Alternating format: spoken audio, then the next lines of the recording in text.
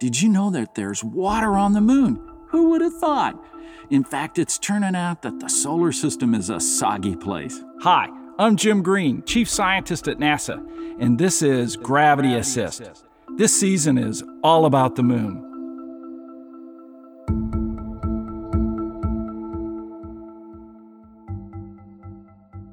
I'm here with Dr. Jennifer Heldmann, a fantastic planetary research scientist working at Ames Research Center in Mountain View, California.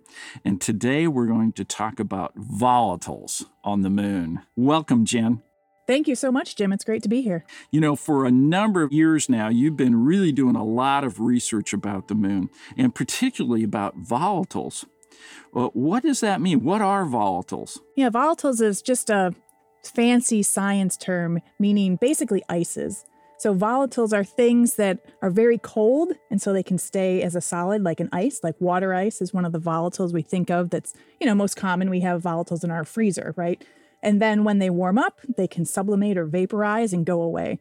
So volatiles are very special because we have to go to the places on the moon that are very cold in order to find these volatiles. And that's been the trick. You know, what we're finding out from our estimates is that there's between 100 to 200 million tons of water on the moon. And actually, that might be an underestimate. So is water everywhere in the solar system? Yes, that's one of the interesting things. Water on the moon is same as water on Earth, is the same as water on Mars. Water's water all over the place. I would love to get a bottle of water from the moon. So, Jen, we go to the moon and we grab this material and get this rock. How do we get the water out of it? Right. This is one of the reasons we need samples so we know what it's like. To first order, you heat it up, right? That's how we get ice, turn it into water. So you can heat it up and melt it. You can heat it up and vaporize it, like into steam, because you just want to extract that water out of that rock and whatever else is in there. Well, so why is the moon so special to you? Yeah, so the moon is special for many reasons for me and hopefully for others as well. First of all, it's right there, right? You can look up in the night sky, sometimes even in the daytime, and you can see the moon. It's our closest celestial neighbor. And the moon actually records a history of our solar system that we just can't get anywhere else. Right? The Earth is fantastic, but Earth is very dynamic, which is exciting for us. It's changing. Earth has geology and volcanoes and subduction zones and oceans and erosion and weather and all these things that change the rocks on Earth. The moon doesn't really have all of that activity going on. And so there's a record on the moon of the early history of the solar system. So you can go to the moon and we have records and rocks of what happened when our solar system was first forming 4.5 billion years ago, which is incredible. And that also translates to the volatiles too, because we had volatiles that were being delivered to the inner solar system, to the Earth and the moon. And so that record is also preserved on the moon. So we go to the moon, we can understand what was delivered. How did the water come to Earth? How did it come to the moon? And we have that record that we can go and look at on the moon. Yeah, so when you say the volatiles are being delivered, what you're really talking about is stuff like comets and meteorites, and things coming out of the asteroid belt that actually have a fair amount of water in them, and then coming inward and impacting the Earth and the moon. Exactly. We're in the same sort of neighborhood in our solar system. So all of those comets and meteorites that were hitting the moon, probably hitting the Earth too. Well, the most fantastic discovery, in my opinion, about the moon most recently is that it harbors maybe an enormous amount of water. How did that happen? How did we discover that? Right. So this has been really rewriting the textbooks over the past decade or so, because even when I was in school, you learned that the moon is bone dry. There's no water on the moon. It's just dry rocks. And that's now, how did we get to that point? Well, we have some samples from the moon, right? We have from the Apollo astronauts who went to the surface of the moon and brought rocks back, mostly from areas near the moon's equator, and brought back these rocks. And we have them in labs here on Earth with very fancy, sophisticated lab instrumentation. And those rocks are pretty dry. Yeah. So not much water there. Right. So that's how it started. To us today here on Earth, it's like if you landed in the desert and you claim the rest of the Earth is that way. Well, that's what we did. Right. Exactly. It's like we got we got it wrong. But then we sent a few more missions to the moon, and we started getting a little bit smarter and learning a little bit more. And we realized that near the poles of the moon, there are these very special regions that are in permanent shadow. And they're at the bottoms usually of craters or depressions. And the sun has not shown there for sometimes billions of years. It's very cold just because the tilt of the moon, the way the sun's angle comes in. Yeah, so first it was all about, from the Lunar Reconnaissance Orbiter, seeing these areas that never get sunlight, and then measuring their temperatures remotely from one of our instruments. And that's when we see that these permanently shadowed areas are some of the coldest in the solar system. Right, exactly. Some of them are colder than Pluto, even. Super cold. That's got to be cold. That has really got to be cold. All right, well then how did we figure out there was water in those places? Yeah, so we got the Lunar Reconnaissance Orbiter data, and we saw that there were these depressions, and we saw the temperatures were really cold. And then we got some interesting data from neutron spectrometers. So that's just a fancy science measurement for looking for hydrogen. And we saw these enhanced levels of hydrogen near the poles of the moon, near these permanent shadows.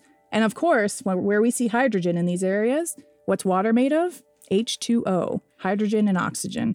So then we started thinking, wait a minute. So is this hydrogen water ice? And so NASA decided to send another mission to say, okay, the goal is to touch that ice. We want you to go there, and we want you to go down in one of those permanently shadowed regions where you see lots of hydrogen, where the Lunar Reconnaissance Orbiter says it's really cold and really dark, and tell us if there's ice there. So the concept then is, okay, we're going to touch that ice. And the first thing that comes to my mind is, okay, we're going to build a rover. And then that rover is going to land, and then it's going to go down these steep hills and go into a crater and touch it. And now it's becoming really more complicated because it ends up running into that permanently shadowed region. Where is it going to get its power?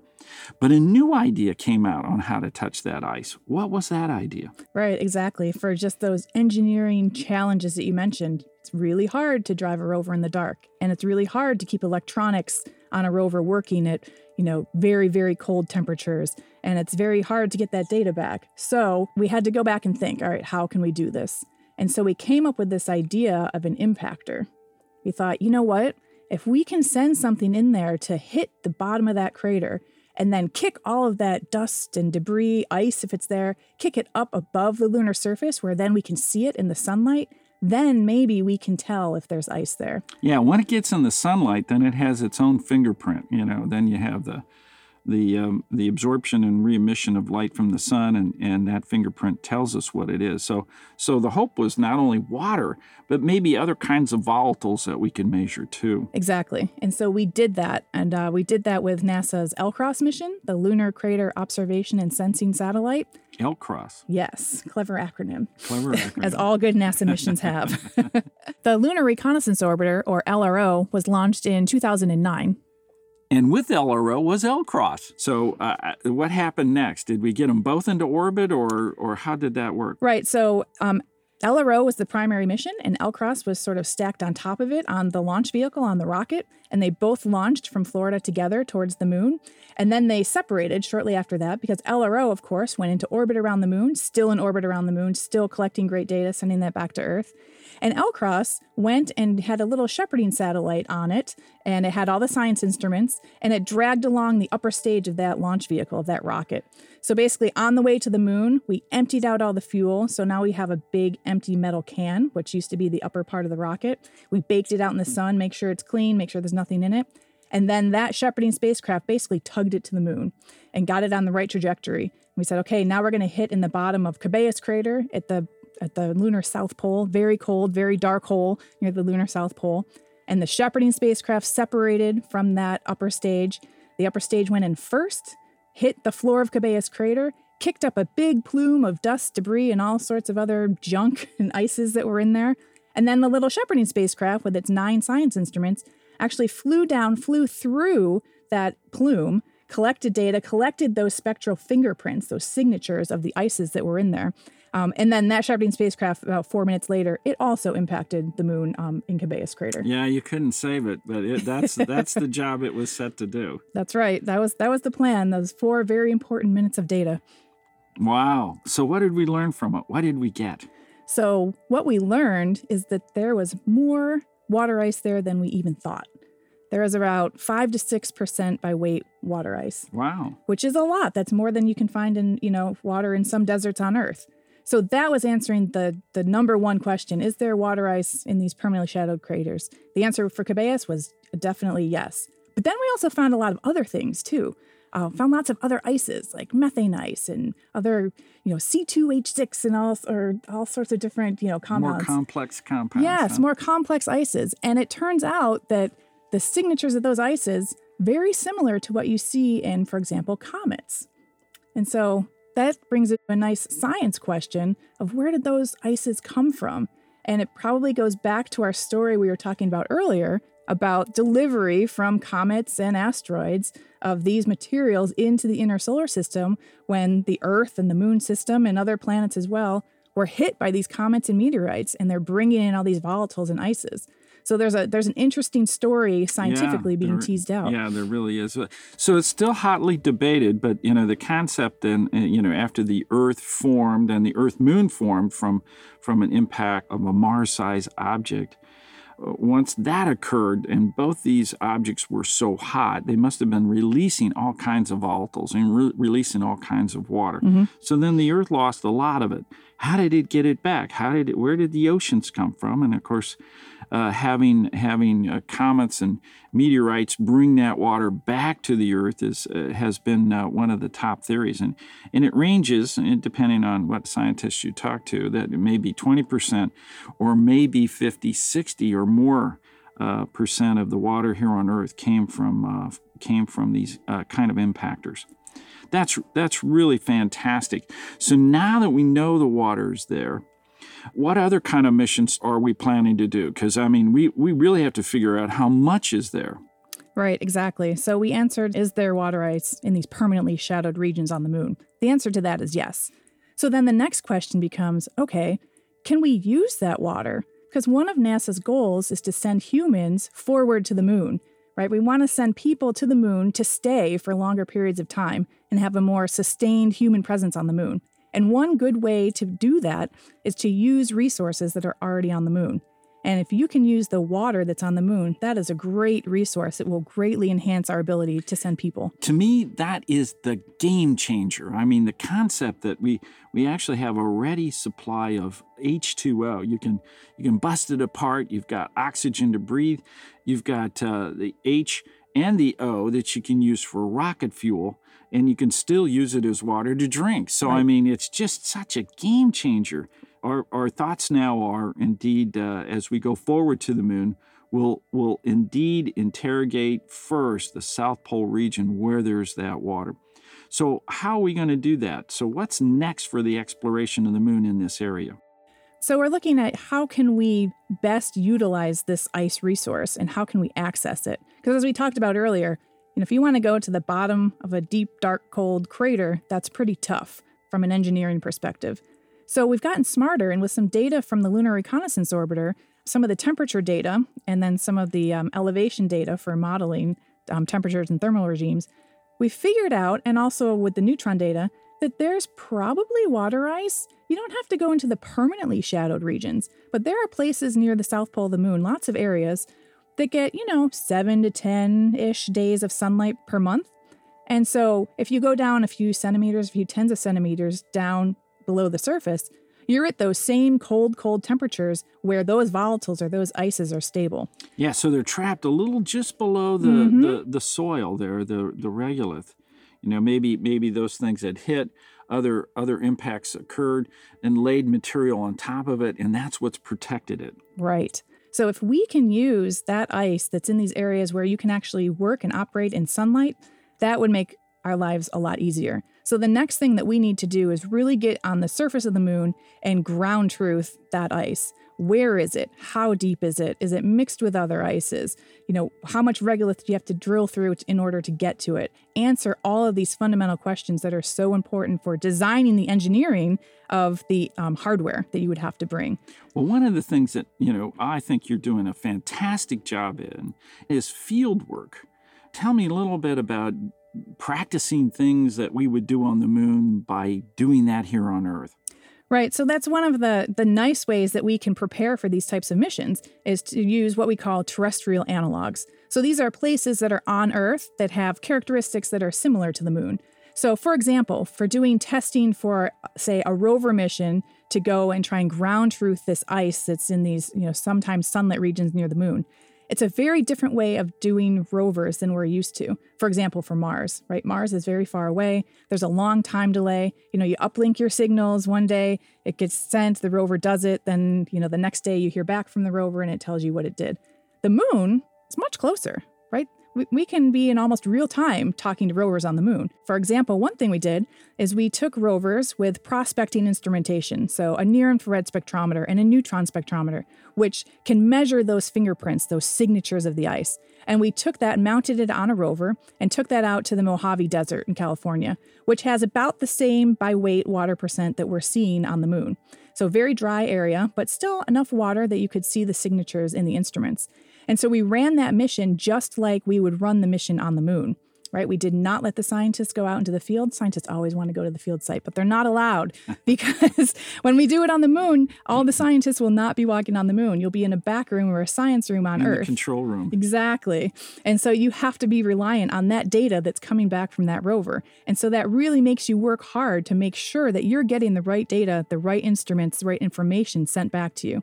So we sent the rover out into the desert. We remotely controlled it from NASA Ames.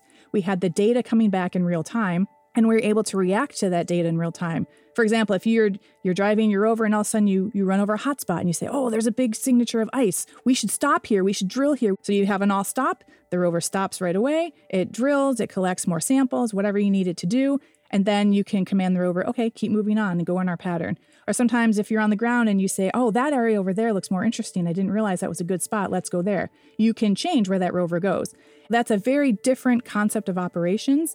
And so we're testing out not only the hardware, the instrumentation, the ability to detect the ice, but also the operations, how you operate it, who gets to see what data in real time. What is the chain of command for making decisions, in real time to change what your rover is doing? What are the communication protocols and infrastructures that you need? All those types of things that get layered onto a mission. You're really integrating the science and the technology and the operations. And by doing this on Earth, we're just out in the desert on Earth. It's a low-cost, low-risk environment, but we can really learn a lot about how to make these missions work the best when we send them to the moon or to Mars or other planets. Yeah, so that next step indeed is to do that with our robots on the moon and have our astronauts up in the Gateway doing telerobotics. The Gateway, which is an orbiting spacecraft that will house astronauts, is really a unique and important first step going to the moon. Just exactly modeling that communication capability between humans in the control center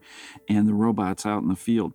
And so indeed, that's just a fantastic way to get ready for what I think is going to be an unbelievable decade of exploration at the moon. And that will lead then to how we will explore Mars. Right, exactly. So this is all feed forward to Mars because, of course, Mars also has water ice in its subsurface, in its thin atmosphere. And so we can test all of these prospecting techniques, the ability to extract the water ice, to test it, to purify it, and to use it. And we can test this all on the moon before moving further away and going out to Mars, which is, of course, a longer distance, more time delay. The astronauts and hardware have to be more self-reliant as opposed to being on the moon. So the moon is a great testing ground for then future applications to Mars. NASA's planning to send astronauts and have the first woman to step foot on the south pole of the moon by 2024. Jen, that could be you.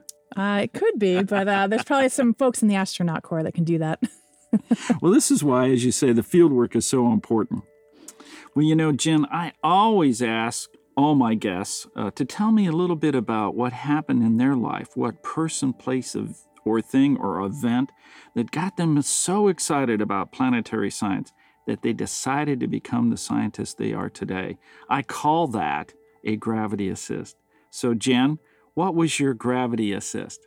Am I allowed to have two? Yes, okay. Of course. So I think first gravity assist was in about third grade. Wow. Yep. And for some unknown reason, we had a small telescope in our basement. And for some unknown reason, one night my mom pulled it out on the deck in our backyard in central New York, and we pointed it at the moon. And my goodness, if you look through a telescope, even a small one at the moon, it's a real place. Yeah. There are mountains. You can see the ground. You can tell that it's made up of rocks.